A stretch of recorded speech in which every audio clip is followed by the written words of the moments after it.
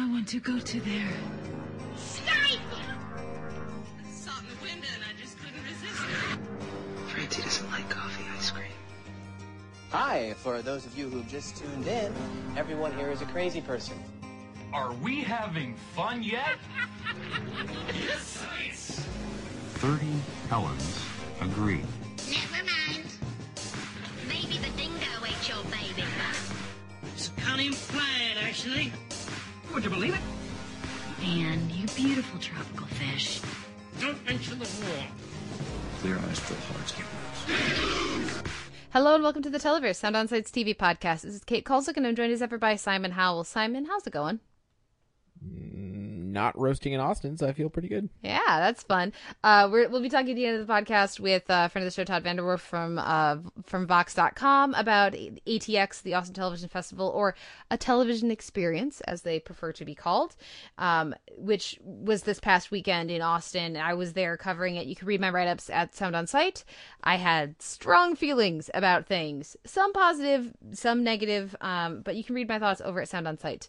And so we'll talk about that with Todd at the end of the podcast. Very glad we could have him on for a different perspective, I guess we should say. But this week, yeah, it's strange for me because despite having spent the entire weekend watching television and discussing television and writing about television, I'm like stressed out because I'm behind on television and I don't like it. So I have not had the chance to see any Sense8. And this week, Orange is the New Black is coming, and I still haven't watched Banana and Cucumber and Tofu, and I still, like, the number of things that are looming that I'm behind on, and because it's a Netflix model, and because, you know, some of these are shows that I meant to catch up with and haven't yet, it feels like a cloud hanging over me. I'm sure I'll enjoy or at least be interested by much of it, but yeah, I don't like that I'm behind. No, you wouldn't, would you? That's okay. You'll catch up soon enough. When's Comic-Con again? Yeah, exactly. It's in about a month. It's literally the first day of Comic-Con is a month from when we are speaking, and or preview night, I should say. And so the notion of me getting caught up and prepped in time for Comic-Con is a very lovely dream that hopefully will come to fruition. Any interesting news for TV news for you this past week? What has been your TV focus since you've not been? You just mostly just laughing from afar at the various tweets from from ATX? Not really, since I put in 50 hours of unpaid work this week. I mean, I still think fests are dumb. I don't mean to insult anyone.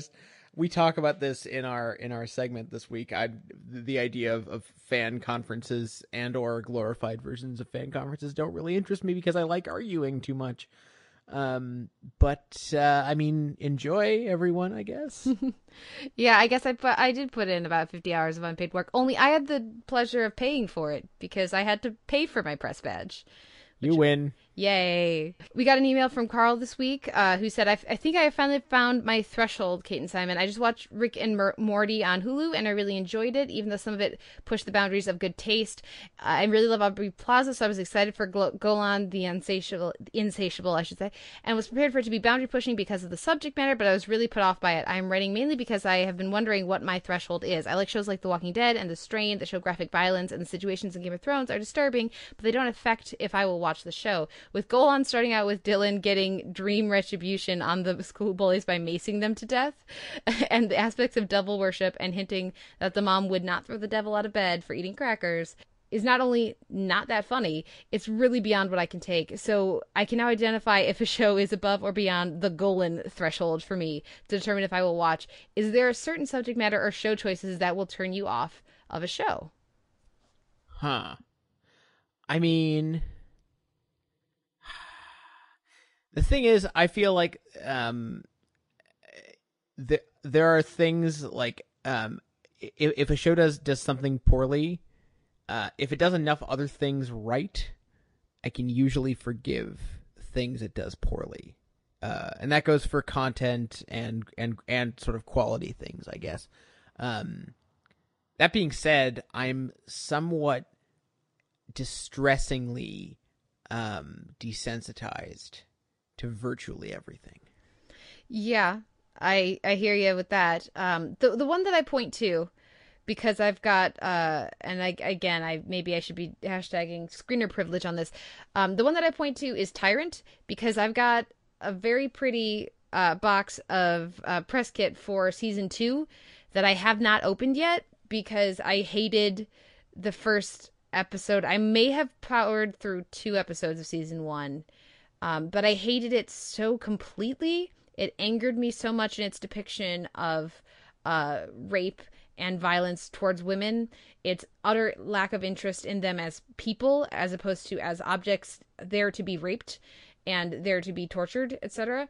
That if they send me something, I watch it, because I'm very aware that that is a privileged position. That is something that other people do not get, and that I'm happy to take advantage of and appreciate. Yet I haven't opened Tyrant yet, and part of that is because I've been at ATX. But I'm going to have to decide here pretty quick if I'm going to continue to watch everything, or if my Golan threshold is a Tyrant threshold.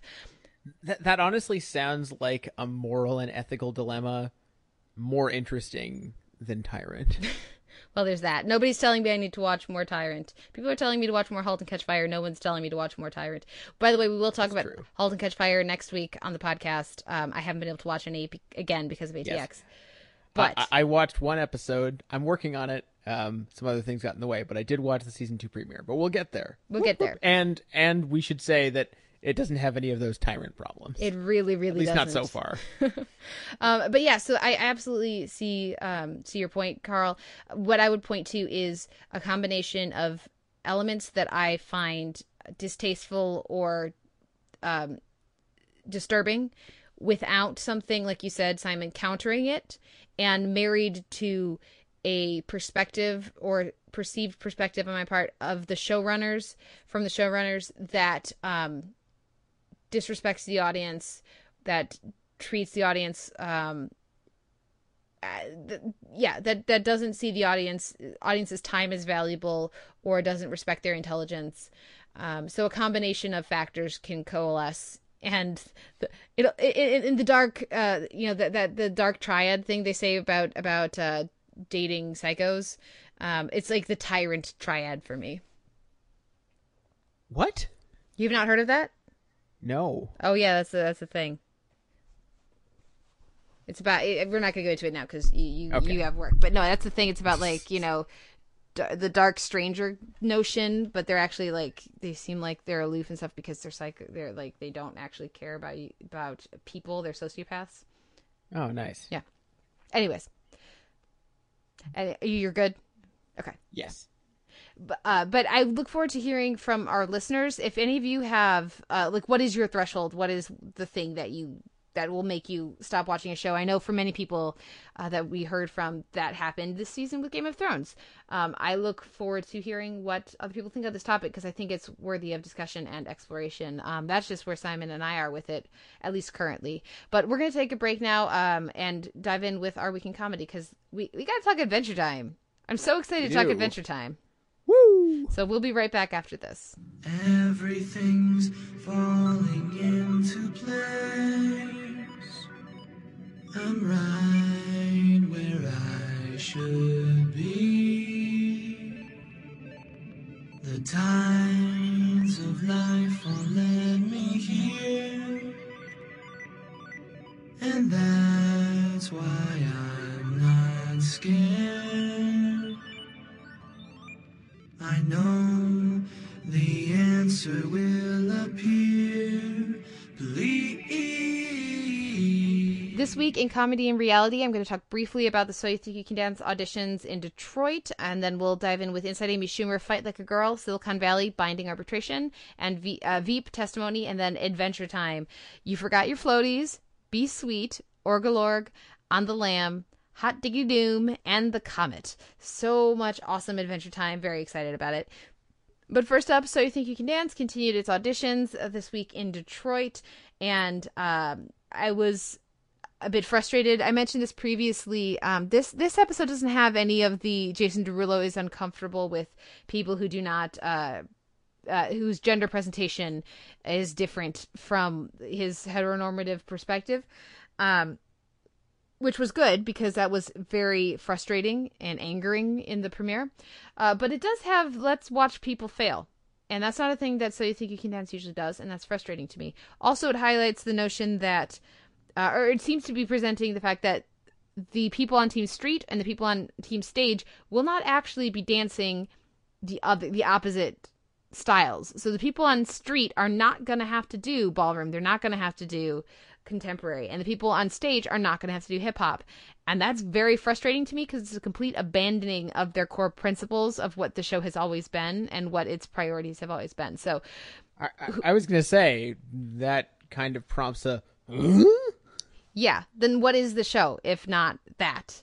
So I am not pleased with what I'm seeing, and I'm understanding more and more the people whose response is, if this is the zombie corpse of So You Think You Can Dance, they should just canceled it instead of bringing it back to be this.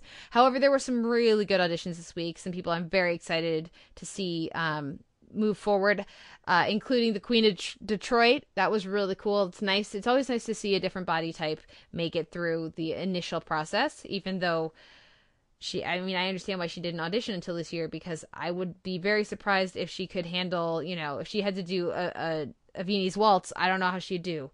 I'd like to see her try, though, and I hope that'll come up this season. Also, I really liked the opening jazz performer. I thought she was fantastic, and there are some really good things happening in the audition rounds, but how that pans out as we move forward in the season, I'm even more skeptical than I was after the first set of auditions. So I believe there's one more audition episode, and then we're into Vegas, and then we're into the show. So I got my fingers crossed. I want to be excited about So You Think You Can Dance, guys. I really do. Does this affect your likelihood of tuning in once we get to the live shows, Simon?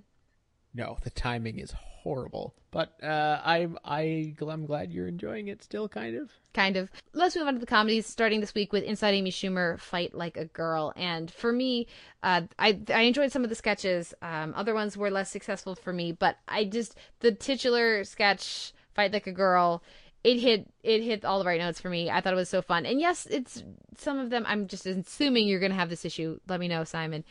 It's very stereotypical and very, frustratingly done, already covered material, like this notion of her not liking to be compared to her mother and everything. But the delivery of it, the performances, and the execution, I guess, really did work for me in that Fight Like a Girl sketch. That was the highlight of the episode as far as I was concerned.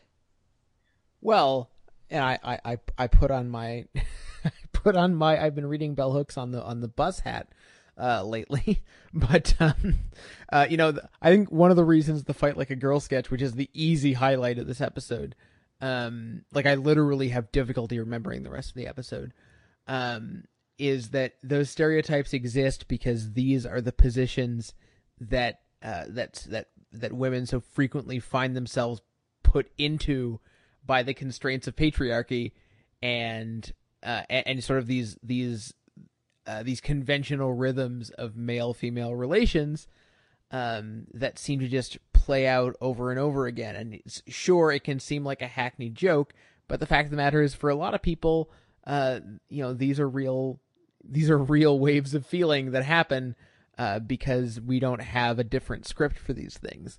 So, it can seem hackneyed, but I think it's also quite real. And that's my very high-minded way of saying that the sketch was funny and worked, and I didn't have a problem with it. Fair enough. Do you have any other thoughts on the episode, or shall we move swiftly on?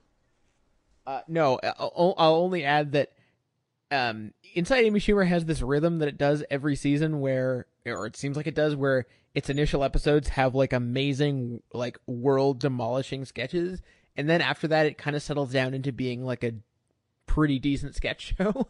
And every season it gets better at doing that. It would blow me away if it had an all killer season, but I'm doubtful that ever happens, but I would like it to. Fingers crossed, then maybe it'll rebound for you, or at least be more consistent, not just have one killer sketch next week. So that would be lovely. Let's move on to our next episode, though, and that's Silicon Valley Binding Arbitration. This season has been really, I think, very strong from Silicon Valley, but Binding Arbitration was the first blip in that for me. I was much less engaged by this episode than I have been the rest of the season. What did you think? I actually like this episode, and I think the reason that I did is because it comes back to the most interesting idea about the show, which is one that they've sort of let go of for the last 4 or 5 episodes, which is this idea that Richard, did I finally get his name? You did. This idea that Richard wants to be part of a tech upstart that isn't just another tech upstart run by Silicon Valley assholes. And this idea that he could absolutely go on the stand and get up there and lie and save his ass and the ass of everyone around him, but he makes a specific choice not to, which is it's a very not HBO in 2015 decision to make. Like, the default position in any show in 2015 is cynicism. And this idea that he would actually take a principled stand on that, which I totally don't predict will have earth-shattering repercussions next week. But still, the fact that they stuck to their guns on that instead of just having another one of their dozens of little tiny and slightly larger capitulations, I actually like that. And it may have been a little bit corny, but I thought it really worked, and it kind of grounded the episode a little bit more than it might have otherwise. I would have liked that to have been a more consistent theme this season, but that's just me, I guess. I absolutely agree, actually, with what you're saying, Simon. And I did really like the way that came together at the end of the episode, and having the character stay true to who he has been and distinguish himself from those around him did, I think, I was all right, like you said, I was all ready for this to be, are we going to take another step towards the dark side, and then is the show going to become, but is he really that different? I like that they're like, yeah, he is different than Gavin Belson. And I would quickly add to that that it's well timed, because so much of the interim time has been Richard being almost ridiculously ineffective at everything, even at being bad at stuff. And so to have him come back to that and be like, no, actually, I'm going to just really be good at this and try to be a good person, I think is a really good note for them to come back to near the end. Yeah. I also like what they gave Big Head to do.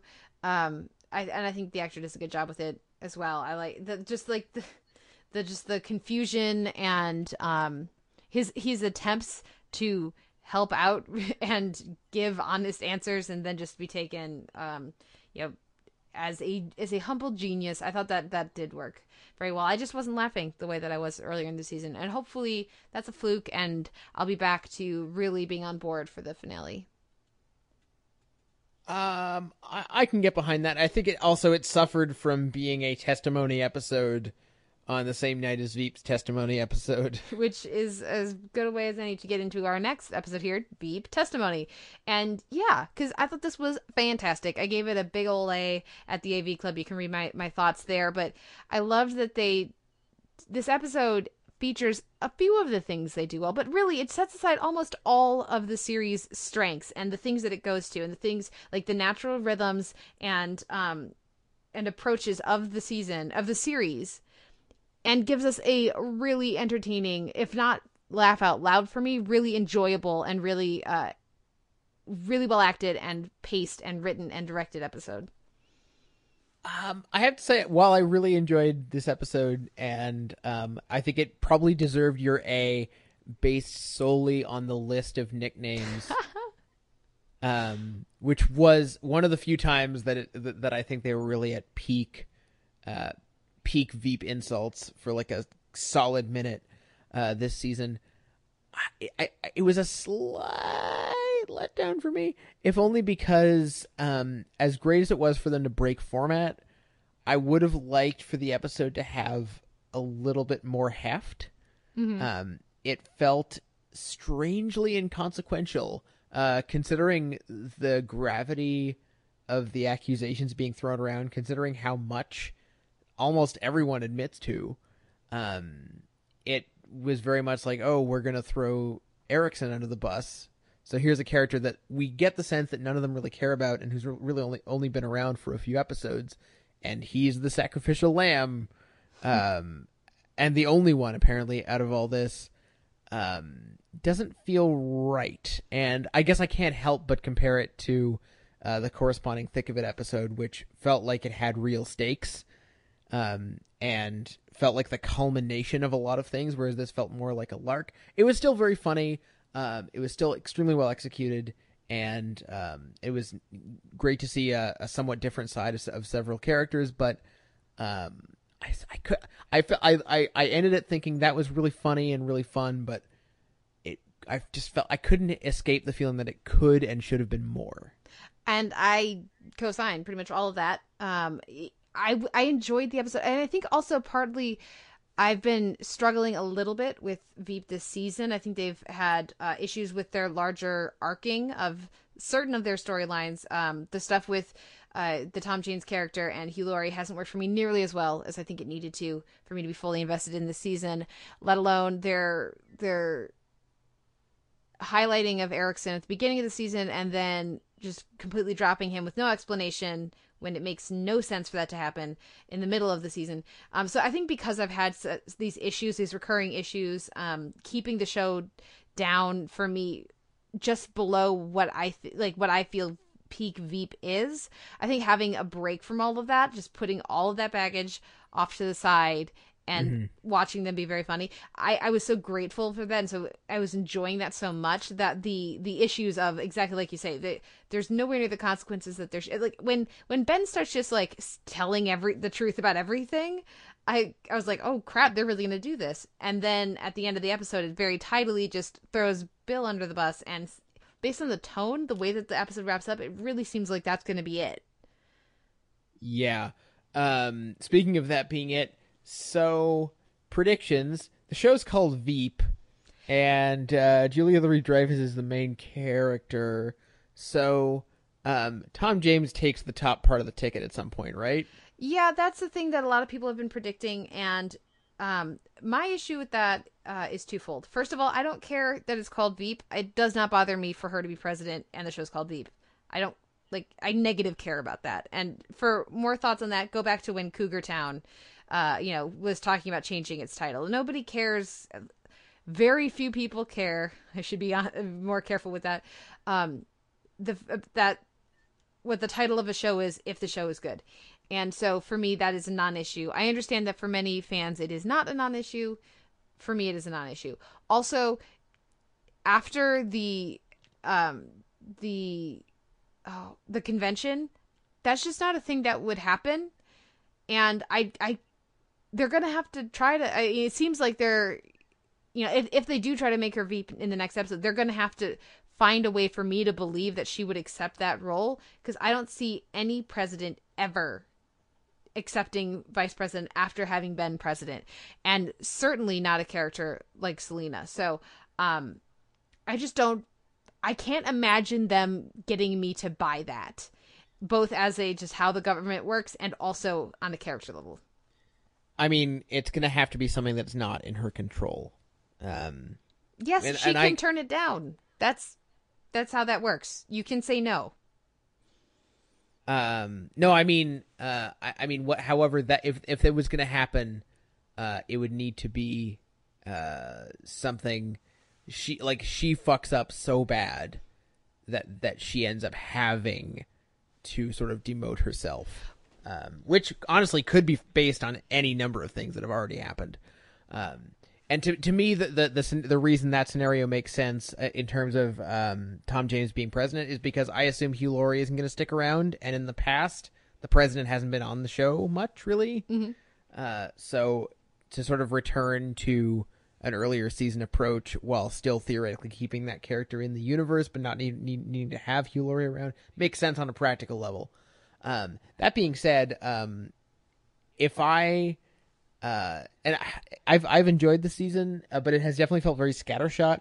And if it had come out that, if this had been the season where a new showrunner took over and Iannucci had already left, it would have felt like it made more sense. Whereas this kind of feels like Iannucci's already got like one leg out the door, and he's like, "You guys good? Is this good enough? Yeah, okay, good. I'm just gonna goodbye." Like, and that sounds harsh because I've still really enjoyed the show, but it feels like it's coasting a bit. Yeah, I can, especially the after how tight and successful pretty much every episode, at least for me, in season 3 was. I absolutely see where you're coming from. Yeah, my last thought on Veep for this week will be that I hear what you're saying, but I have a very, very hard time thinking of a way they can get me to believe that Selena wouldn't walk rather than be Veep again. I guess we'll see next week. I mean, I had trouble believing half of this episode, so. Touché. Well, let's move on to our last show of our week in comedy, and that's Adventure Time, which had six episodes. Super fun. Let's start with general thoughts. And impressions. How did you feel about these last 6 episodes of this season of Adventure Time? First of all, can we get 6 episodes of Adventure Time every week? Because that would be amazing. Like, they can take a couple months off, and then just for several weeks, just an episode a night, and then 2 on Friday, just for kicks. Because that's an amazing setup they had there this week. To be honest, I wasn't 100% blown away by every episode. And I don't think that the end game of the season was as impressive as maybe the last couple of seasons. But there was a lot of really good stuff throughout these episodes, particularly the first episode and the last episode. The last episode in particular, I was just stunned at how much crazy, awesome shit they crammed into 11 minutes and 11 seconds. Because that was just, I mean, it was like, you cram in like a 2001 homage, and then also have these incredible character moments. I mean, that scene of Finn being essentially given this series wide prophecy about his past, present, and future, and all the characters he's tied up in. Like, that's an incredibly succinct way to tie into so much series history. A lot of which, frankly, I don't even remember. But I see it and I think, oh yeah. And I'm sure you benefited from a recent series watch on that one, but man, that was one deft final episode. Yeah, it was pretty great, and I liked the combination of, because when we heard that there were going to be 6 episodes this week and it was going to be like this final conclusion to the season, that could have been 6 heavily serialized episodes. It could have been like a full on arc.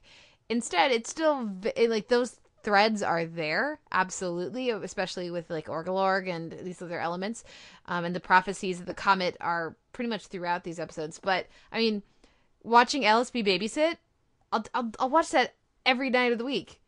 They can give me the LSP babysitting show, and I will watch at least a season of that before I get tired of it. Speaking of prophecy, I liked how I sort of like that they backed away from, it feels like every season of Adventure Time gets a little bit darker and the stakes get a little higher. And even though they had that element of prophecy this season, what ultimately ends up happening with the comet wasn't really that big a deal. Like, in Adventure Time terms, I feel like they had bigger, scarier, more dangerous episodes even this season. And I was fine with that because I'd prefer they not try to up it every year and just get darker and more heavy. Like, I love Dark Adventure Time, don't get me wrong, but this is still supposed to be a light, mostly fun, mostly kid-friendly show. So I liked that we got a conclusion that, even though it honored, like, we basically got like a scene that honored the prophecy that we saw for Princess Bubblegum in the Candy Kingdom, but it wasn't like, it wasn't the entire Candy Kingdom getting disintegrated or whatever. And I appreciated that. Definitely. And to have this like almost season-long tease of the comet culminate in Tig Notaro being like, hey, so want to be in Corporeal? No? Okay. I knew I recognized that voice. Yeah. It was great. A delightful anticlimax that, like you said, allowed us to tie into so much series memory and just keep throwing up like anger, and it's Tiffany. Like it was great.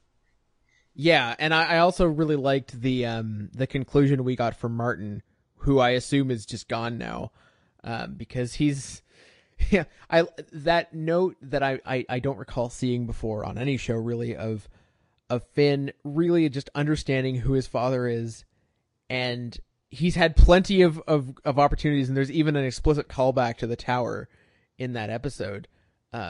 He's had plenty of time to be angry about who his father is, very justifiably so, and just giving him that note of, this is just you, and this is your chance to be the most Martin you'll ever get to Martin.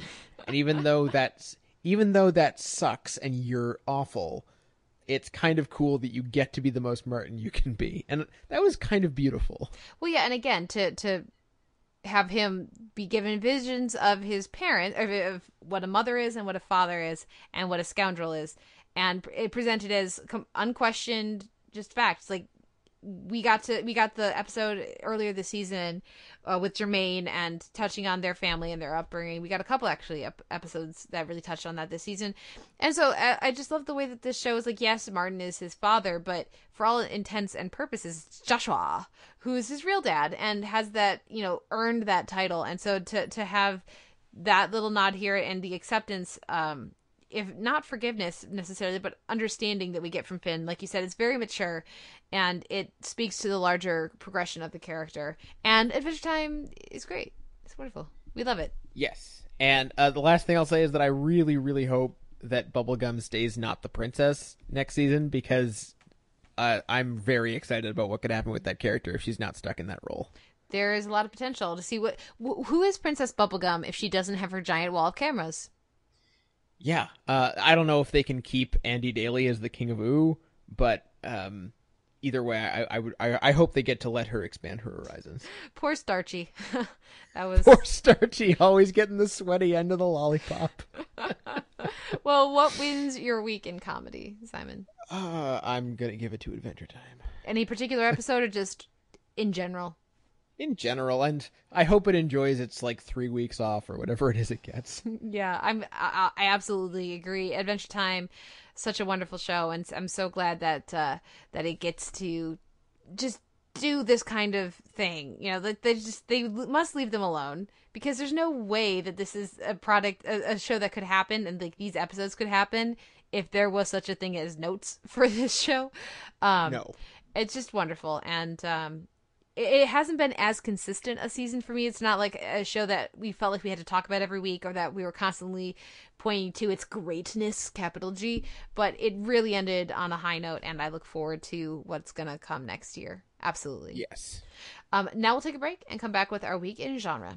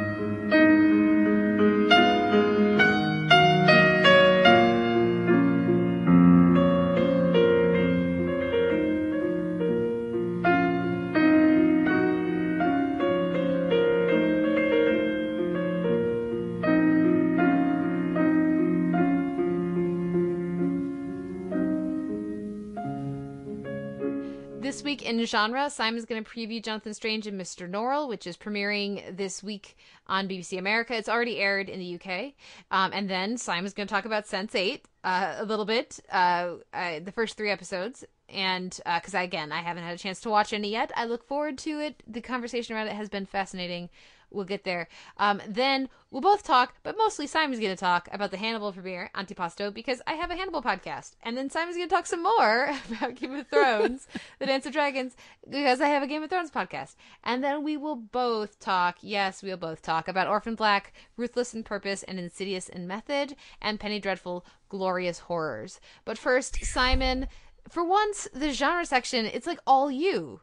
It's the Simon roundup. Absolutely. You watched Jonathan Strange and Mr. Norrell? Kinda. I watched the pilot, pilot.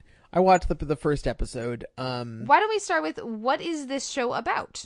Right. Early 1800s, alternate Britain, in which magic was at some point practiced in the distant past, but it's sort of become a thing that is just studied and not at all practiced as far as anyone knows. And there is a magic society, but it's just a bunch of scholars sitting around looking at their 3 books on magic and being very impressed with themselves. And then, anyway, then there's some magic all of a sudden, and people get it all in a tizzy. That's all you really need for now. And features Eddie Marsan, who I like very much, and some other actors I enjoy. Honestly, the thing with these British adaptations of well-liked novels is that they feel extremely safe. Not having read the book, you can tell that it is a slavish recreation of something. It doesn't necessarily have that spark of innovation that you think of. A new series having. This is not a series situation. It's very much we are going to take this story and adapt it in the correct amount of time it takes to correctly adapt this story correctly. Did you get that? And it feels very self-assured, but also very safe in that way. Based on this one episode, the jury's still out. The production values are quite nice.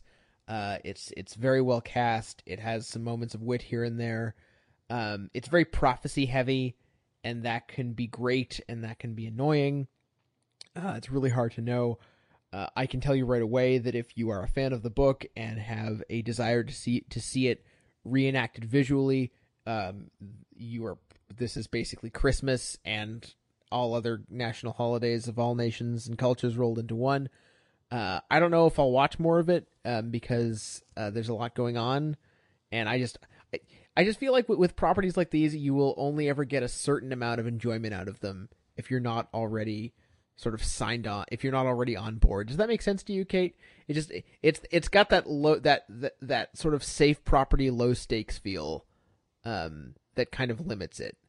And I don't know if I'm being unfair. What if you are unfamiliar with the property, but you like magic and you like early 19th century? I think probably. I mean, I think I like all those things. And it still has that musty, safe feeling to me. But I think that there's certainly nothing bad about it. I will say that having had the opportunity to, I did not feel immediately compelled to watch more of it, even though I felt like I should. More thoughts on this later, perhaps. Yes. Anyway, I did say I was going to try to keep this short, and I'm utterly failing. What's next? Sense8. Sense8. I look forward to your attempts to keep this utterly short. Okay. I've watched 3 episodes, which is coincidentally the number of episodes that critics have watched. Can I bitch for a second? Because I noticed that there were a lot of critics who published reviews who had screeners of 3 episodes, and they released reviews the day that the episodes went up or the day before.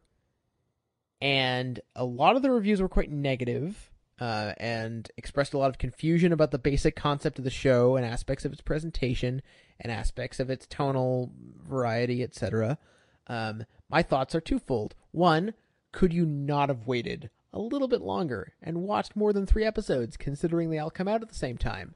People could have waited a little bit longer and read about more episodes, because this is a show about a bunch of people around the world who have some kind of psychotelepathic connection, and that is confusing for them. So it's okay if it's a little bit confusing for you. Maybe give it a little bit more time. That being said, I didn't think it was at all confusing, but maybe that's just me, and I'm not trying to sound like a superior dick. Anyway, second thought,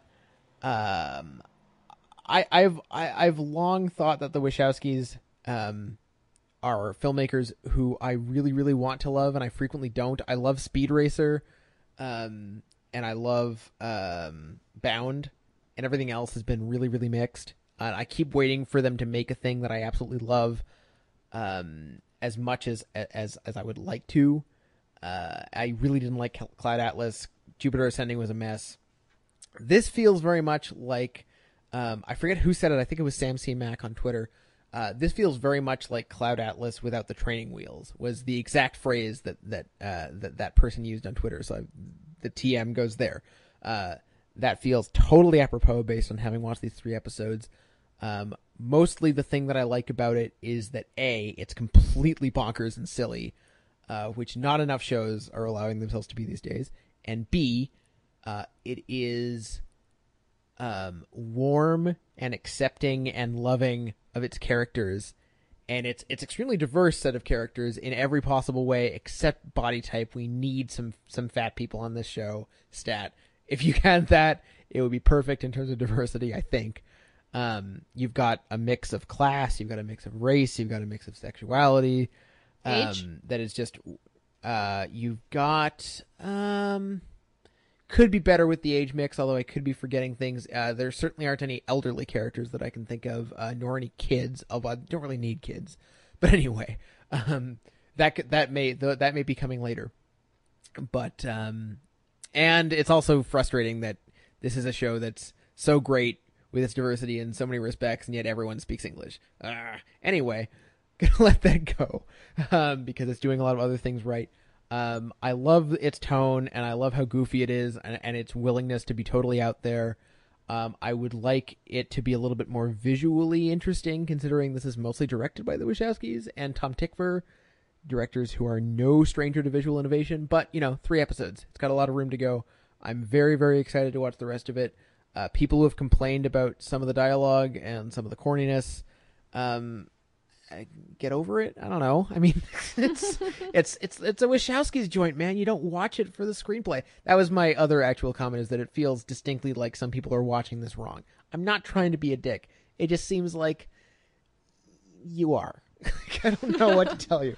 Yeah, and I've already said too much. I hope everyone enjoys it. I'm enjoying it very much so far, while I acknowledge that it is a flawed creature, and I kind of like the ways in which it is flawed, and we'll talk about this more later. And I've already, once again, talked way more than I wanted to. Next is Hannibal, right? Yes, Hannibal and Antipasto.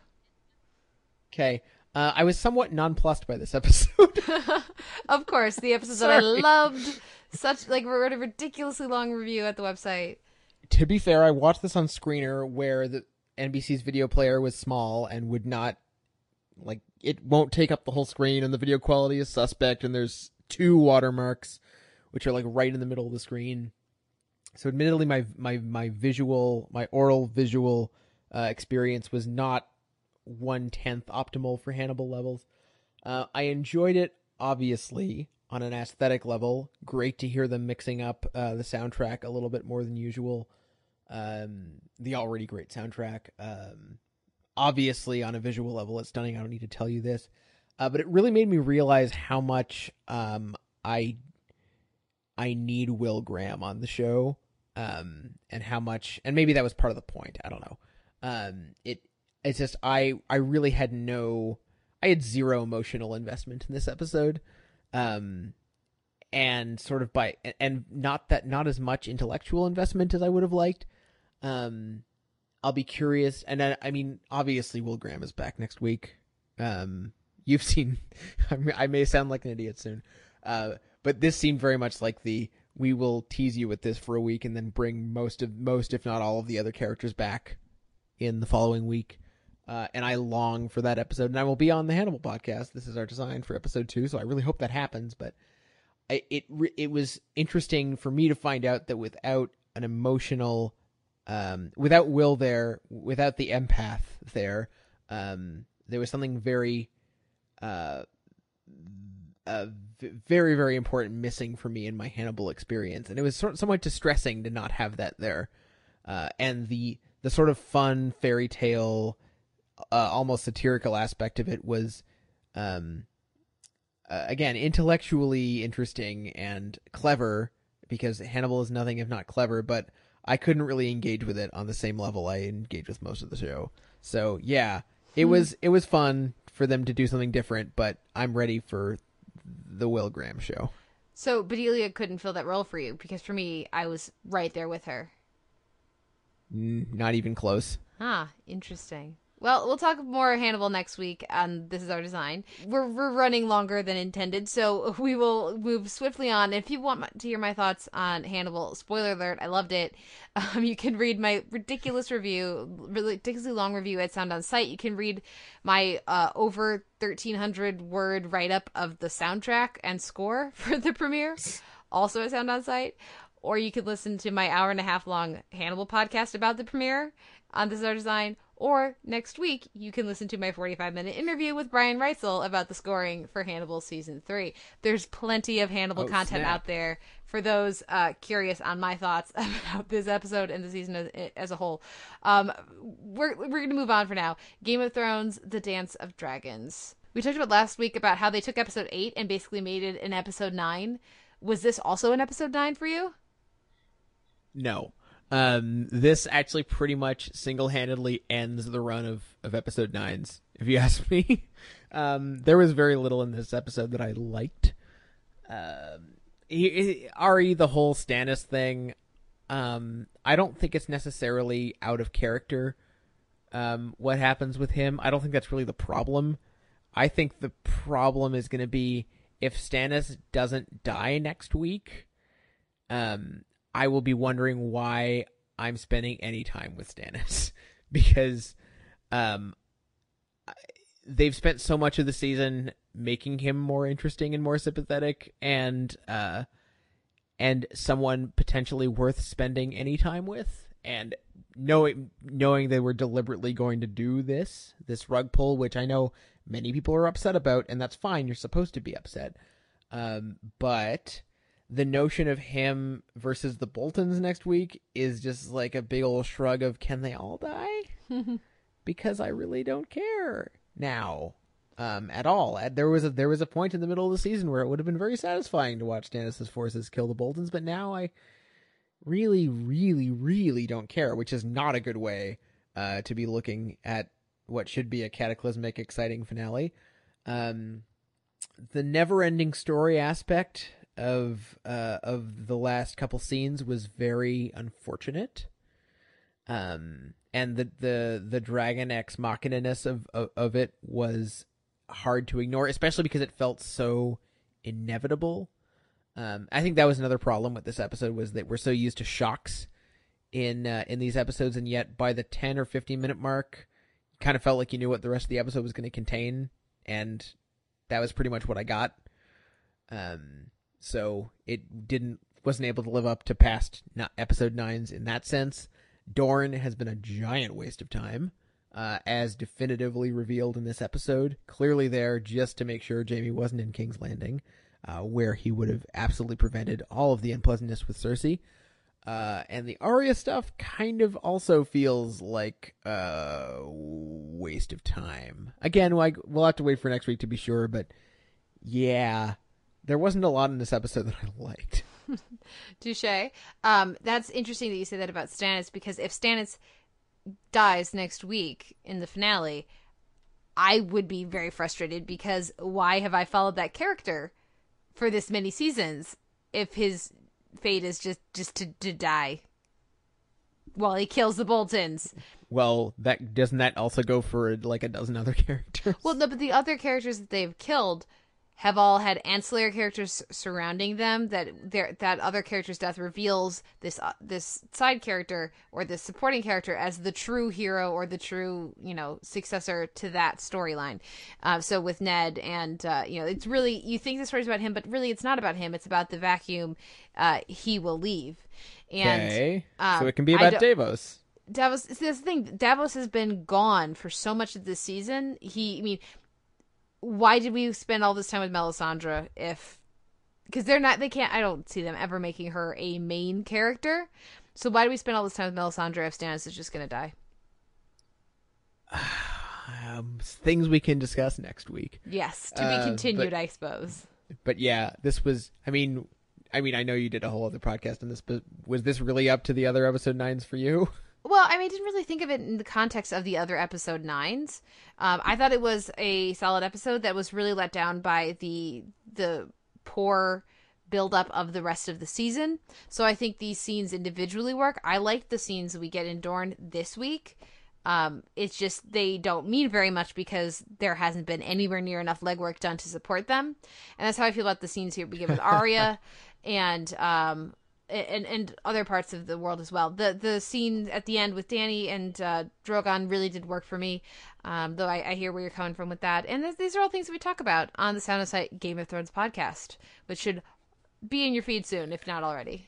Yeah, to be brief and wrap this up. Obviously, Dragon burning everyone looked cool, because it just did.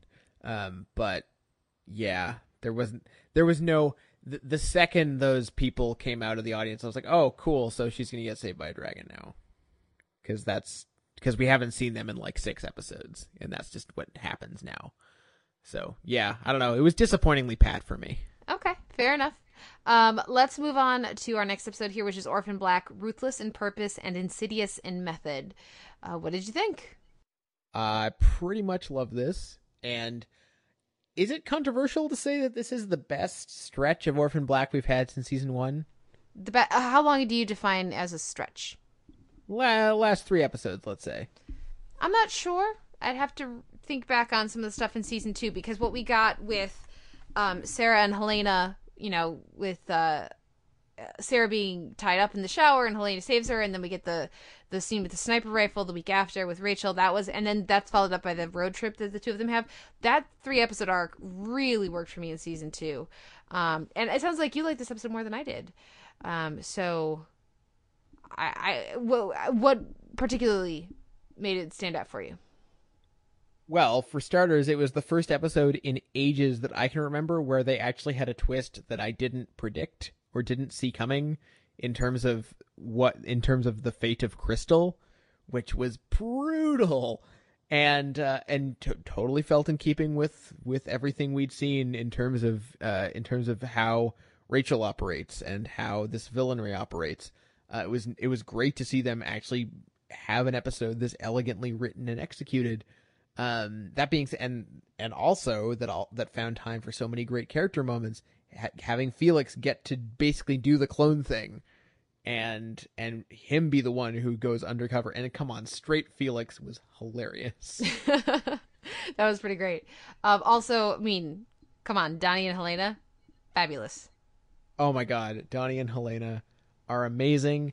It seems pretty obvious that Helena is going to be the one to save Donnie's ass next week, or save Donnie and Allison's ass next week. Mm-hmm. That just seems like that's where that's going. And by the way, the preview for next week looks bonkers.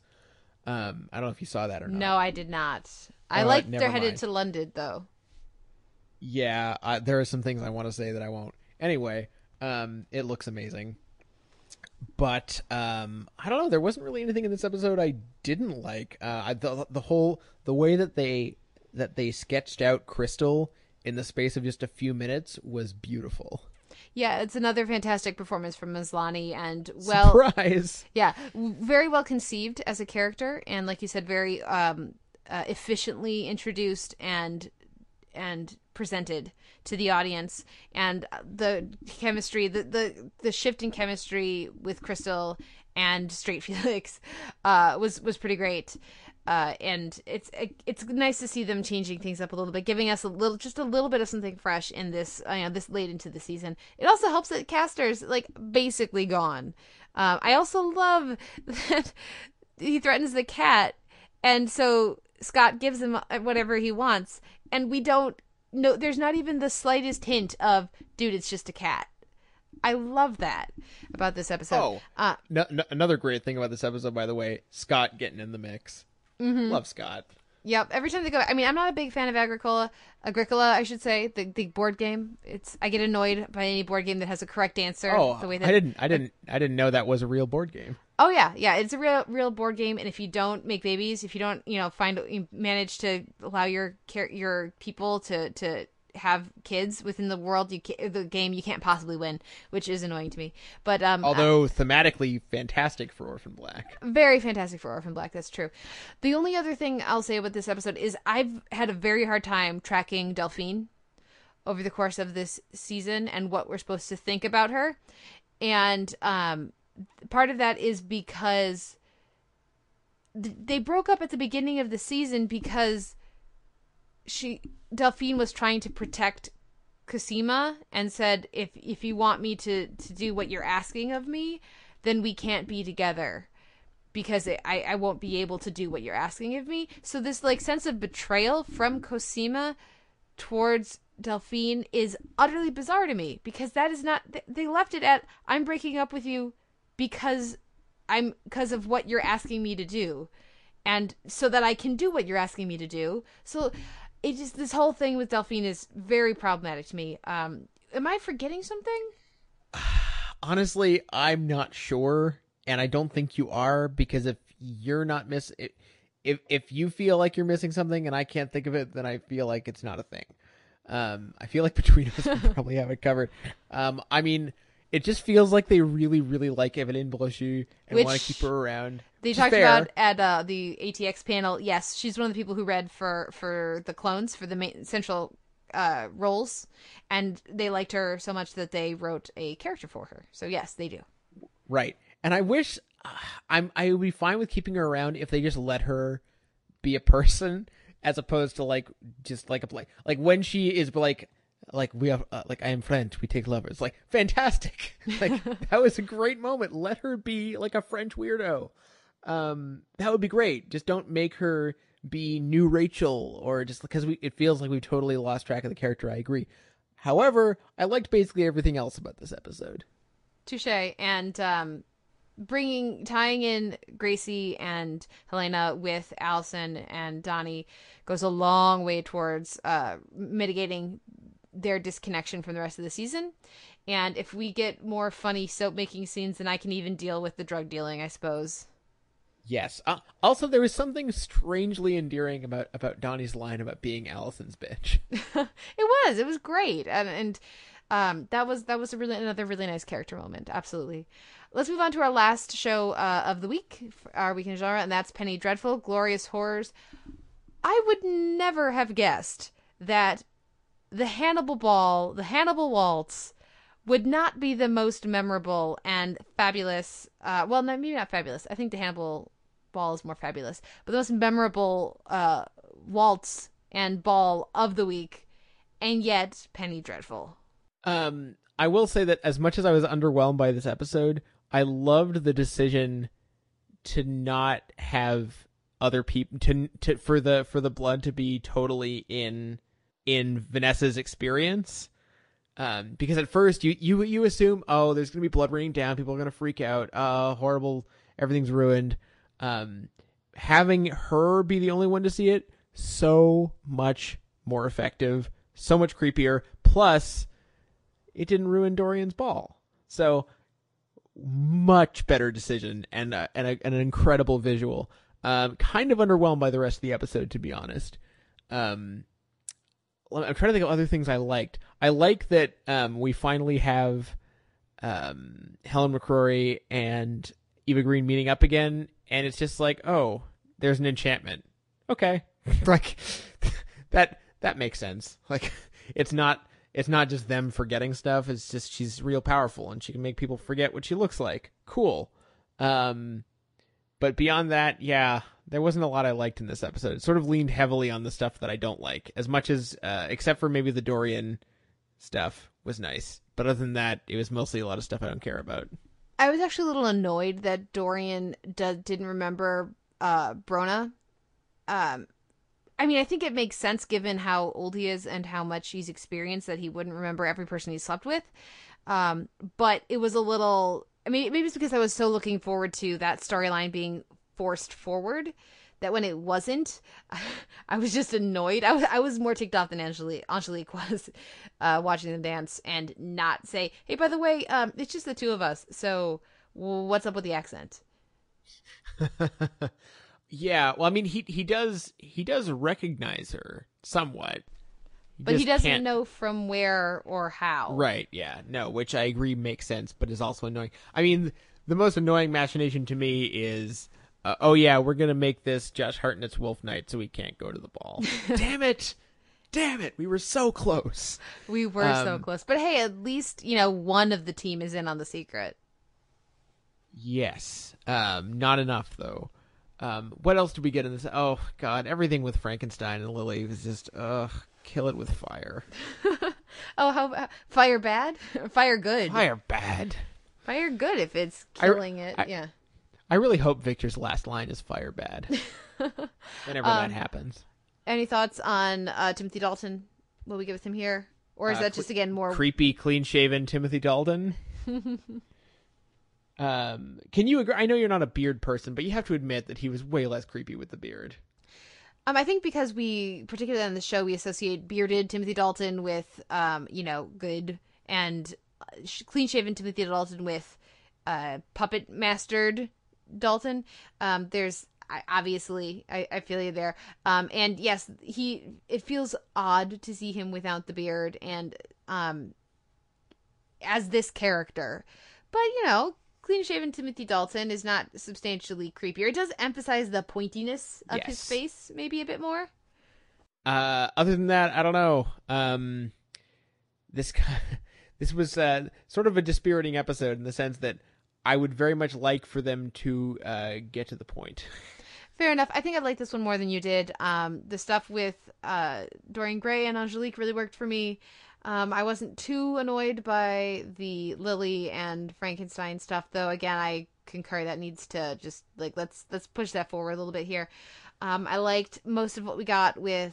It also helps. No John. Oh, we did have John Clare. I just forgot about it. Yeah, that was okay, but because again, it takes them in a direction different than what we were expecting, because it takes them a direction away from doomed love, the way that they've been sort of foreshadowing with those two all season. So more of the stuff that I like, less of the stuff that I don't, and who's shocked when I like the episode more.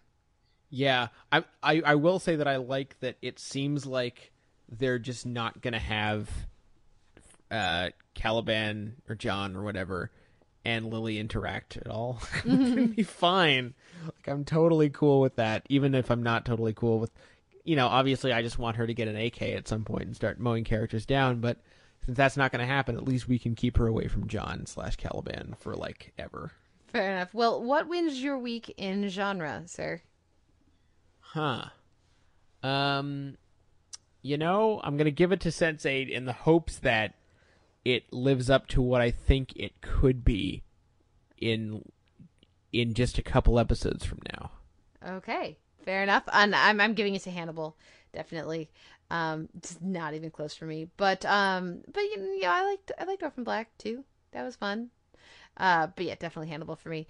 Now a few show notes. You can find a post up for this episode at soundonsite.org, where you can leave us a comment and let us know what you thought of the week's TV. You can email us, theteleverse@gmail.com. You can find us on Facebook, where you can like us to follow the goings on at Sound On Site TV. We're also up in iTunes with an M4A chaptered feed and an MP3 unchaptered feed. We would very much appreciate any feedback there, ratings or reviews, as it does help other people find the podcast. And we're both up on Twitter. I am at the Televerse, and Simon, you are? At Sucker Howl. And what is our question of the week? I think we already had one of those early on in the show when we were talking about breaking points for viewing. Mine is Jeff Buckley's recording of Hallelujah by Leonard Cohen. If that ever shows up on TV again, I don't care how critically acclaimed you are done.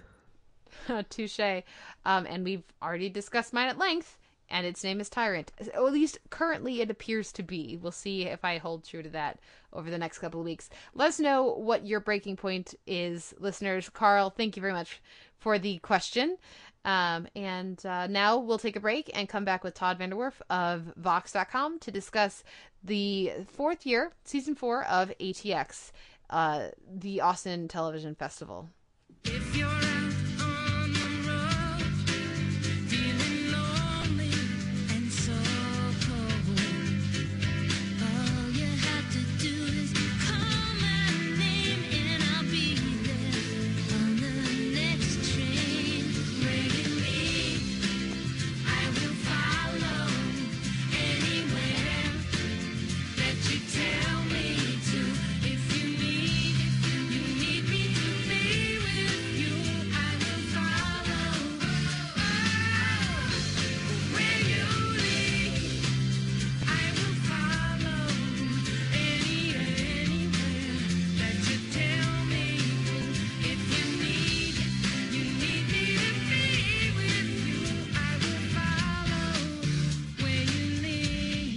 back with the Televerse. This is Kate Kulzick, joined as ever by Simon Howell. And this week, instead of the DVD shelf, we're going to be breaking down the ATX Television Festival a little bit because I attended it for the first time this year. The season 4 just wrapped up this past weekend. And because I attended it and Simon did not, we thought we should probably get another voice in here. Someone else who has attended the festival before and came this year to give their thoughts on it. So joining us once again, welcome back, is Todd VanDerWerff, the culture editor at Vox. Todd, thank you for coming back to the podcast. Oh, it's great to be here. Well, ATX, this was my first year going. I went partially because I love TV, as pretty much anybody listening to this should know, but also because of all the great buzz that was coming out of season 3 last year. So much intriguing, so many intriguing photos and tweets and all of that. You've gone to the festival previously, Todd, yes? Yes, I went to the second and third festivals in 2013 and 2014. This was, it's grown a little bit more with every year. Like in 2013, I was pretty sure it was never going to happen again. I thought it was like dead, but it has kept going. And each year has seemed a little bit more like a successful thing that will be going the next year. What was your experience then, like this year? Did you said it felt a little different. It's felt a little bigger each year. How's that translated to the overall experience for you? It's been interesting. Like I definitely like it when it's bigger. Like I think when it was so small, part of the problem is if they want to attract like really good panels and really good shows, and if they want to get like network partners, they almost have to be aiming towards someday being Comic-Con size. But they're like I think their platonic ideal of the festival is a much smaller version, but it's hard to monetize a much smaller version. I think I saw Kate refer to it as sort of like it's caught between Ebertfest and Comic-Con, but like Ebertfest has some pretty deep pockets backing it up. Like it's much harder to do that when it's basically a volunteer-run festival as it is. So I think the inevitable thing is that they become Comic-Con, and I'm not sure how they feel about that. Yeah, it really seemed like this year there were these elements, and that's what it felt like to me leading up to this festival, to attending for the first time this year. The things I was hearing, the reaction I was seeing online, it felt like this is a festival on its way towards being a television-focused Comic-Con, where there are big-name guests, where there are significant lines and significant passionate fan bases. And we saw the start of that this season, or this year, with the Gilmore Girls reunion panel, and everything that came with that. But what was very surprising to me, and I did end up having, I think, a mostly positive experience. It was a very extreme experience for me. A lot of the time, it was either great or incredibly frustrating, and some in between, but not a lot. But what was very odd to me was to approach the festival after having only ever been to Comic-Con before. Comic-Con and Ebertfest are the only festivals I've been to, or conventions that I've been to. And to see certain aspects, like it's like they didn't realize what they were doing when they went after this passionate fan base, this Gilmore Girls fan base. It's like they didn't understand. Sorry, guys, fans are going to line up more than an hour ahead, and they're definitely going to line up for the Gilmore Girls panel much earlier than 2 hours ahead. There just seemed like so many easily identifiable and preventable and foreseeable issues that the people organizing the festival didn't seem to want to embrace. I think that's interesting. I almost see Gilmore Girls as a trial balloon. Like, they knew it was a big show. They knew it would bring out a lot of big people, but it's not like Buffy. Mm-hmm. And I think their end game is like, let's get Buffy up on stage. Let's get, I'm trying to think of some other shows in that weight class. Let's get Lost up there. Let's get, I think probably like, I've been thinking about what they're going to do next year, what's turning 10, 15 next year. And sort of the obvious answer is that they get Alias there, which if they can get Jennifer Garner and J.J. Abrams is almost bound to happen. Like, they're not going to get Bradley Cooper, but he's sort of incidental. So, but yeah, like they're clearly aiming toward having some of those really big events that previously have only been at Paley Fest. And I don't think that's a bad idea. I think that's a good idea, but I think they almost did Gilmore Girls as a way to see how much of this can work right now and how much needs to be fixed. And though a lot needs to be fixed, I was surprised at how much worked as well. Okay, well, feel free to dive in with that. What were you seeing? What impressed you? What was working that maybe you didn't expect to work this first? They started that thing a half hour late, which was a problem, of course, and they had to turn a bunch of people away, and they had people fainting, they had long lines, they had a hot sun. These were all problems they probably should have anticipated and probably could have anticipated. But getting people into the theater, getting the time with the cast, the setup of the panel, the stage management of the panel, the system for having us get seated and things like that. Like, it wasn't as smooth as it could have been, but it was very smooth. It was like a surprisingly smooth evening. And I feel as if for their first really big event, like, they have a lot to be proud of, while clearly having fucked up a lot of other things. That is interesting because we had very, very different experiences then, because everything about the line that I was seeing was over the course of the time that I was in line, and I didn't even get in line anywhere near as early as many people did. And again, maybe it's because my comparison is Comic-Con, who understands how to run a line. They have their problems at Comic-Con, and I'm sure I'll be talking about those in about a month.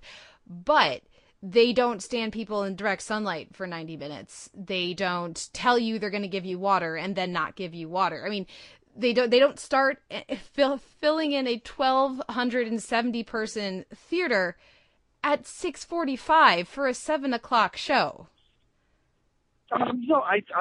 Yes, they certainly have problems, but having been there the 2 years before, the ATX of 2013 in no way could have pulled that event off. And the ATX of 2015 got like 75% of the way there. The 25% they messed up was pretty bad, and like they screwed up some pretty fundamental stuff. But it's all stuff that's pretty easy to fix. Some of it is inevitably going to be them realizing that they are bigger than they think they are, and they need to find a larger venue, which is probably a discussion they're going to be having over the next few years, because that is a significant expense. But also, some of it is just like, okay, we need to make sure we have enough water. We need to deal with the fact that people are going to be in line from, God knows when, to see the marquee panel. We have to be smarter about how we're programming stuff. Because I thought their strategy was sort of interesting. They programmed most of the big panels I would expect people to be into for like 3 p.m. on Saturday, and then they ran till about 5. And like that, they had the Dawson's Creek one then, they had the Hannibal one, they had the Simpsons one. They had a bunch of things that were legitimately interesting to go to. However, people were already lining up because Gilmore Girls was like the only thing they had come to see, which probably they should have foreseen, but I think that they had a smart defense in some ways. Like, I think they ran a smart game. I think they just didn't play out the worst-case scenario, and the worst-case scenario kind of bit them in the ass. Yeah, I guess. Yeah, you're just way more positive on it than I am, and it also, I'm sure some of this is the perspective that I can't have of what it was like previously and what it was like this year. But yeah, you're much more optimistic about the organizers maybe than I am. I'm sure some of it is that I got in right away because I had an RSVP and everything like that. I'm sure that is some of it. You mean you didn't feel like you were going to faint after standing in the hot sun for 90 minutes? Because I did. That was fun. I think they made a lot of mistakes they probably should have foreseen.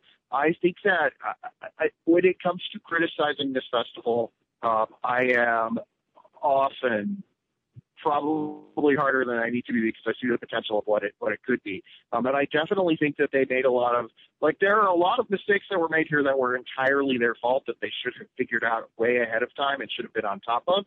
And they are sometimes very bad at that. There are a couple of smaller things that were not their fault that they could not have, anticipated in any way. But definitely it's like a thing where they screwed up a lot of stuff and they should have been more on top of that stuff. But at the same time, they're also like a 4-year-old festival, which their growth rate has been pretty phenomenal. Like I get why people are upset that they are not. They took a too big of a step. Like they probably should have taken more of an incremental one, but I'm glad that they did. Even as I see that they made a lot of dumb errors. I think the thing that most, and there are things that I loved about the festival. If anybody from the festival is listening, just hold on a little bit longer. I'm going to complain a little bit more, and then we'll get to some of the things that I loved. I think the thing that was most disconcerting to me is my perception of their priorities as a festival, because I don't understand how you have you sell your festival as like the big thing, the big ticket item, the thing that everybody, at least according to all of the buzz that they were tweeting out about, so they're very aware of the coverage the festival was getting. The big deal was the Gilmore Girls panel, and they put it in a just under 1,300 person venue, and then I was hearing from people who were told that they were in the non-fast pass line, that they were 150 and they didn't get in. So that means, if that is accurate, that means that the numbers I was hearing, and again, these are the numbers I was hearing from people who claim to have sources, who knows, was that there were 400 fast passes. So if 400 people who bought a badge got in with a fast pass, and not even 150 who didn't have a fast pass got in, that means that of a nearly 1,300 person auditorium, not even half of the seats were filled by people who had purchased a weekend badge because they wanted to see Gilmore Girls. And that is a significant problem. Yeah. They definitely, like, part of it is facilities.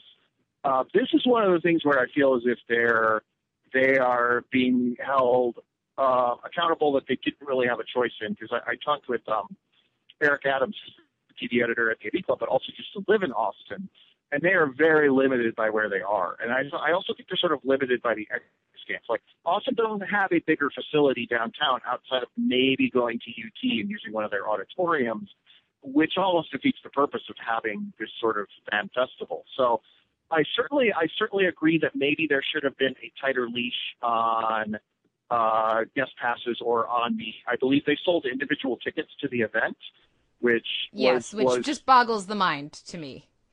They're a small festival. They got to make money however they can. But like, I think that probably they should have had a tighter rein on that. They probably should not have sold the individual tickets. But I also think that they are stuck in some ways by the geography of where they are. One of the best things about ATX is that it's in Austin, and probably the worst thing about ATX is that it's in Austin. It's that much harder to get talent there. It's that much harder to find facilities there. Like, if this was in LA, it would not be a problem, but if this was in LA, it probably wouldn't feel as special. So that's going to be one of the big things they struggle with as they get larger. Yeah, definitely one of the, and I'm sure I'm sure there are many people who absolutely love Austin and love the fact that it's in Austin. And the connection to Friday Night Lights which is a show that I love, was really special at ATX. There's a lot of support amongst the Austin community for Friday Night Lights, which shot outside of Austin, to my knowledge. That connection with Friday Night Lights is sort of feels like a mission statement for the festival, and that is really great. However, for me, that was pretty much the only real boon to being in Austin, because it was, for me, I was too hot, I was too humid. There was a lot of the time there wasn't shade. I didn't get much of a chance to eat food because I was in line all the time for panels. So I'm sure there's a delicious world of food options and bar options in Austin. But I didn't get a chance to see any of that because it was either do that or get into panels. And I decided I should be covering panels. Yeah. I think, I think that probably for me, being in Austin is a bigger part of it than for some people who are. And I have to admit, I have my own biases here, which is that as someone who's working press, as someone who's been doing this a while, like, I have a kind of access that fans will not have. Like, if I want to interview Brian Fuller, I could email his publicist and be like, hey, is Brian Fuller doing interviews? And they'll be like, yes or no. if I'm a fan of Hannibal and I want to see Brian Fuller, like, then I have to stand in line and go to the panel and see Brian Fuller. So, like, that is certainly a difference I have, is that I could sort of prioritize different things. But I definitely think that, like, Austin has such a different vibe. Even if you stay just within, like, the small radius of venues around the convention center, there's such a different, or the hotel, not the convention center. There's such a different vibe from like San Diego or Los Angeles or any place like that, that, like, I still think that's sort of a boon in the festival's favor. Yeah. Well, let's talk a little bit. First, Simon, you're here. Yes. Do you have any questions? Any thoughts on Austin? Do I have any thoughts? I mean, on all the of my festival, I should say. I don't think any of my Austin-related questions relate to the festival. Well, I mean, I guess, we're 15 or so minutes into this recording, and I feel duty-bound to ask, what were some good things that happened that you enjoyed? I'm going to flip entirely and be negative now. So, Kate, you be positive. Well, this is a excellent reminder of one of the panels I enjoyed, which was, of course, the one, Todd, that you were on, which had TV critics talking about their jobs and what it's like to be a TV critic, and then arguing and debating over different topics. That was pretty fun. But the panels and the moments that most stand out to me, and that really show me what this festival could be, I'm not very convinced that, at least based on what I saw this year, I'm not necessarily convinced that this is what the festival will become, or that the organizers have the correct priorities to allow this to be what the festival becomes. But the Bunheads panel that I went to was fantastic. It was just such a wonderful, and I mean, I'm such a fan of that series, but it's the kind of show that had such a tiny but passionate audience. Amy Sherman Palladino was a big part of why that panel was so much fun. It also deviated from the normal format for ATX of watch an episode together and then have a short Q&A. It was really very much apparently the same format they had for the Gilmore Girls panel, which was bring people out associated with the show and let them really talk about what made it special and why we all love it. And so to get that sort of experience in a room of people, when normally, if I meet one person who's seen Bunheads, that is rare, let alone a room full of people who all love it as much as I do.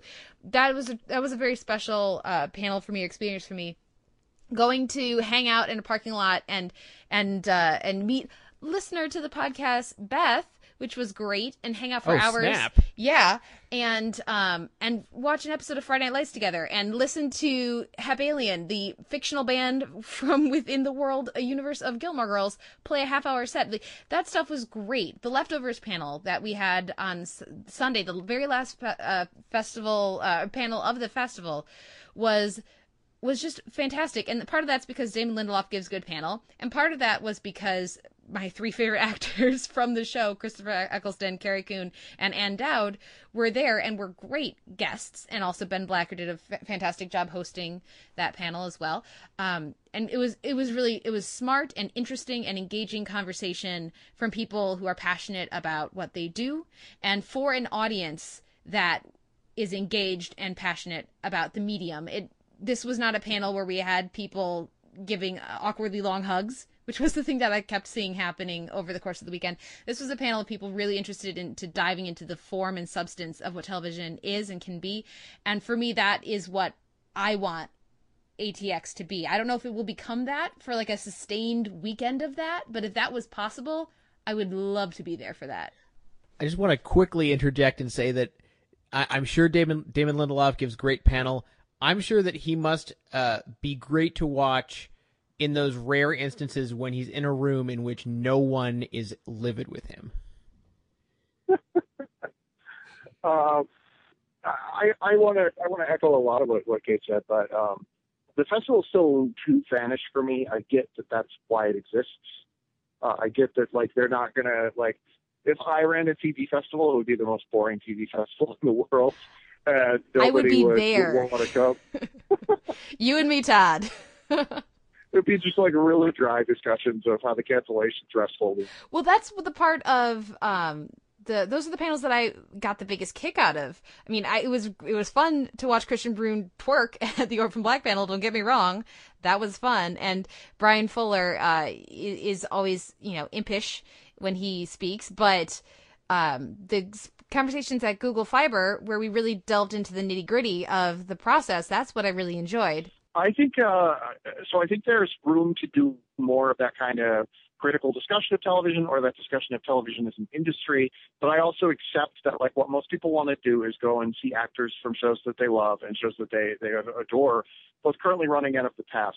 Where I think sometimes the festival struggles is their approach to scheduling occasionally feels haphazard, like they just randomly throw shows in the mix because they have enough cast members there. And it doesn't really feel like there is a theme to it in some ways. This year was like, who can we get that was on Gilmore Girls? Let's go from there. And like, I appreciate that, but it's also, if Melissa McCarthy had come, would they have done a Mike and Molly panel? Probably, actually, now that I think about it. Yep. They would have done a Samantha Who panel, for God's sake, if Melissa McCarthy had come. Wait, who is that? That person you mentioned? They were not mentioned once at the festival, so clearly they can't be significant. They're not real. Apparently, Amy Sherman Palladino talked about her at the Breakfast with Amy Sherman Palladino, but as I was not there, so my experience of not hearing Melissa McCarthy's name was far more acute. I think the thing I like most about the festival is this platonic ideal. I wrote a piece about this that hopefully will go up on Vox. I honestly don't know if it will, because I don't know if it's like a piece or if it's just me blathering on, which happens sometimes. But it's with my editor right now, which is about how the festival in some ways is like catered toward an audience of women in a way that, like, there aren't a lot of major pop culture events that are. Like, they are literally trying to grow this into a Comic-Con for people who watch the WB in their teens and 20s, which is an insane idea in some ways, but also like really kind of welcome. I think that there is I think there's nostalgia out there, and I have my problems with nostalgia, but a lot of it is that nostalgia is catered to the same very specific subset of people. And like, ATX is one of the few times where sitting in that theater as the Gilmore Girls cast was revealed, as, women all around me were screaming in excitement at seeing these people, or at watching the opening credits, or at seeing Edward Herrmann's name in the opening credits and everybody getting a little bit misty. Like, that is not an experience I can have anywhere else. And like, it is so interesting to have that feeling of, this complete abandonment that like is not driven by like seeing a superhero movie trailer. And like, that's really weird and welcome, and I hope they find a way to sort of keep cultivating that. So far they have. So far they've been very good about pulling that out. But like, inevitably they're going to have to expand more. Inevitably they're going to have to grow more beyond their core audience of WB viewers. But like, I was impressed and moved in that moment. Now, Simon, I have a question for you. Is there a show that they could feature at ATX that would make you want to go? Because I know you're burning hatred for all things Comic-Con. And we should clarify, having not been to Comic-Con, I'm going to redirect that into a different question. Because I don't think that there is, because I have no interest in fan culture, really. Nothing against fan culture. I'm a fan of many things. It's just, the idea of gathering in a room and all getting the warm fuzzies for a thing I already like it's a preaching to the choir thing that doesn't really interest me. However, I feel like something that's been kind of teased in this conversation is, there are dozens of symposiums and academic conferences all around the world every year for film. And I don't know that there is one that is specific to TV where people who study television or write about it on a regular basis can get together, present ideas, and that would be open to the public, and that would be focused on sort of championing things that people don't necessarily think about, or presenting new ideas, or being more sort of discussion focused and idea focused and not so fanish. I don't really know if that exists. If it does, I would love to hear about it, but I feel like I never do. I think in some ways TV, like these things do exist. I've been invited to speak at a few of them and have never quite been able to make it. But like I think in some ways TV fandom is just that. It's sort of by fans for fans. Like, if you look at TV critical discussion, especially on the internet, it's very homogenized. Like, there are one of the things I loved about The Leftovers, in addition to just loving The Leftovers, was that everybody argued about that show. Yes. It's very rare for there to be a show that people actually have significant disagreements over. Like, everybody agrees The Americans is good. Everybody agrees Mad Men is good, et cetera, et cetera. And I think that is a real problem to the artistic growth of the form, and especially to criticism of the form. So but to a degree, because you watch a television show so fervently and so religiously, it becomes a part of your identity, being a fan of that show. And that's a thing that, the medium as a whole is probably going to have to overcome. But I think that there is that element of academic or critical focus, and there are conferences like that. I don't know if they're open to the public, honestly, but it feels like, the fan culture kind of drives TV in a way that it doesn't, even film. 2015 has been the year for me of consensus breaking down. Not so much because people are arguing more, although it is happening a little bit more, but mostly because there's just so much coming from so many different content streams that no one can watch everything. So you're ending up with everyone trying to convince you to watch certain things, and you can only get to so many of them.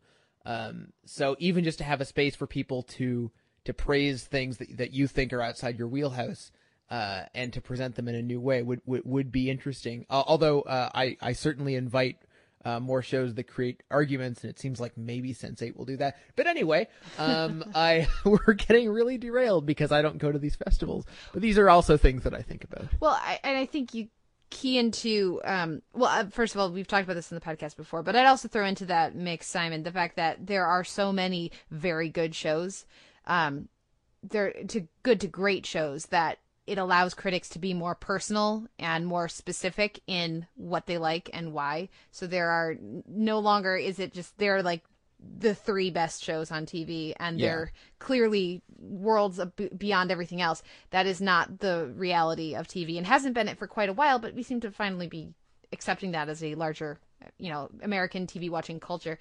But I think what you're really keying into there, Simon, is another of my, takeaways about Austin, about ATX, is that there are a bajillion, it's a technical term, film festivals. There's a film festival for the town, one suburb over from me. I mean, there are huge festivals all across the world for film, and I understand when people say that there are a handful for U.S. TV, but I think they're wrong, because I don't think Paley Fest counts, because an evening over hanging out for just the evening over the course of several weeks, that's not a festival. That's, if you live in LA, you can go, and if you don't, you can't. And things that are close to the public don't count. So if you want to go to a television festival right now, there is one. And I'm pretty sure that I'm correct with that, because I looked for another one to attend because my sister couldn't come to this one. It's an underserved market as the appreciation and respect for television as a medium continues to grow and continues. I mean, who knows how long, you talked about this a little bit over the weekend, Todd, the notion that that bubble may burst in the next 5 or 10 years. But as the appreciation and critical respect, cultural respect for television grows, I would not be surprised to see more of these pop up, especially if ATX is able to get a hold and start being successful. And I look forward to, if that happens, I hope it does. If that happens, I look forward to finding the one that is for me. Well, I think. Well, first of all, you're missing a couple of pretty major TV festivals. Okay. The New York TV Festival. Now, isn't that for industry types? No, that is open. That's open to the public. Okay. As is the one in LA that I can't remember the name of. It's very similar. The difference in those is that they're about independent TV, which is a very nascent movement that basically doesn't exist, but exists much more than it did 10 years ago when they started. And increasingly is, very well produced, very good stuff. And if we're looking at the film festival model, then really what we probably need to be looking at is the growth or lack thereof of independent television. And like that's like part of the problem there is that nobody's figured out the distribution model. Although now we sort of know it probably involves YouTube. But like that's probably where we need to go. Like the thing about ATX is that it's probably going to become like Comic-Con because that's the natural thing to do. Like, and I agree. If it's a huge success, there will probably be mini versions of it, and that's going to turn into an interesting competition because as it is, ATX is not very well supported by the networks. Fox backs it up, FX backs it up. But I was there in 2013, and AMC had a pretty big presence, and AMC has not really been back. I was there, there have been networks that have sort of tried it out and not really come back. Like CBS dabbles a little bit, NBC dabbles a little bit. ABC was there in full force in 2013, and you rarely see ABC anymore. So sort of the problem is like convincing the networks these events are legitimate, and the Gilmore Girls thing was to a real degree, I think, an attempt to do that. And like in that regard was probably pretty successful. Any final thoughts, Todd, on your ATX experience? Any other highlights for you, or would you recommend people go next year? I think so. Yeah, I think it's a fun event. I think it's still small enough that you will probably have a good time. But I guess I will put it this way: the Thursday night karaoke event, which really started in 2013 when I first went because it was my idea. No, no. The Thursday night karaoke event that has become sort of this like institution literally was started because like some of us AV Club writers wanted to get together that Thursday night. It was not in any way my idea. I did not pick the venue. I'm just taking credit for myself. And like that year, it was a very intimate gathering. It was friends. It was like one of my favorite nights of the year. Last year, it got much bigger. A lot more people showed up, but we like showrunner Kyle Killen was there. It was fun. This year, it was huge. Like this year, it was packed. Like you could not move around in that bar, and like that to me is kind of the stratospheric growth you're seeing from this. And it's not going to be too much longer that it's the intimate festival I think the founders envisioned, and we're definitely heading to something much bigger. Fair enough. Any questions, Simon?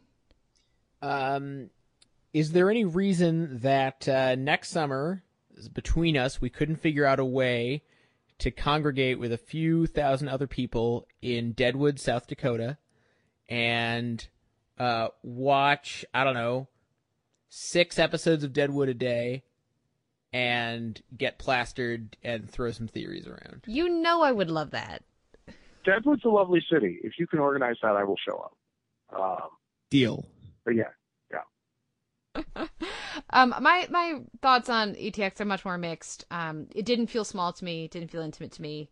It didn't feel. I didn't feel like the people running it cared about what my experience was, and that started when they didn't care to. They wanted the press to just buy their plane ticket a few weeks before the festival and didn't care enough to tell us whether or not they were going to let us cover their festival until the middle of May, when it's an early June festival. The debacle with the fast passes online, and not just the fact that it was problematic. Those things are always problematic, but again, the response to fans. I don't have faith, based on what I've seen this year, in the organizers. Again, their priorities and their focus on the fans as the most, the attendees, not necessarily fans, but the attendees as the most important part of the festival to them. And so that is what makes me very hesitant to tell people they should go. I think basically I understand why so many people, after having gone this year and having, some days were great, some days were not. Having such a mixed experience, I understand why I know so many people who went last year and didn't come back this year. I don't know that I will be back next year. If I get press coverage, maybe, but if they expect me to buy my airfare 2 weeks before the festival, probably not, because I don't have the cash for that. So I'm very mixed on ATX. I, like you say, Todd, I love the platonic ideal. I love the concept of it. I just don't know that I have confidence in the festival organizers to make it happen. let me say this to you, and this is the most positive thing I've ever said about this festival. I went in 2013 and was pretty sure I would not go back. I went back because I had fun seeing my friends and I liked eating barbecue. Like that was literally, and they had a critics panel that I was on and I thought that sounded like fun. So I went back in 2014 because of that. And the amount of problems they solved between 2013 and 2014 was remarkable. And the same is true between 2014 and 2015. They find the bugs and they squash them. The problem is they're so small and they have so many big growing pains that like the bugs are still the most obvious thing you see, but they are clearly trending in the right direction. Are they trending quickly enough to keep up with the disgruntled? I don't know. But as someone who's gone multiple years, it feels that way to me that they are. Okay. So you don't have you don't have the ATX burnout the way that you do the Comic-Con burnout. Yeah, I would gladly go again instead of going. Whereas I'm not going to Comic-Con this year. I think Comic-Con is a far worse event, much worse. Fair enough. Well, thank you so much, Todd, for coming on to talk with us about ATX. No Where problem. can our listeners find you and your work online? All right. I am at Vox.com, which you can find it at Vox.com. And I am also at Twitter at twitter.com/TVOTI. My wife and I have a podcast called TV on the Internet, which we never produce but will again someday, and that's at tvoti.net. Thank you again so much. And thank you, everyone, for listening. We'll be back next week with another episode of The Televerse.